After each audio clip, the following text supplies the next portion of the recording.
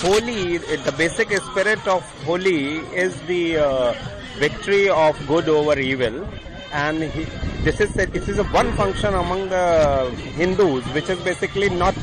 You can say on this day there is no religious thing to be done. It is just to play with colors and to play with all your friends and family. So it is to basically strengthen that bond of community and of friendship. So I think it is a very, this is one function which is just fun, colors, food and good time. So I wish a very happy Holi to all your listeners, and I think not only in South Africa, in any society, a function which binds people together will always have a very high significance.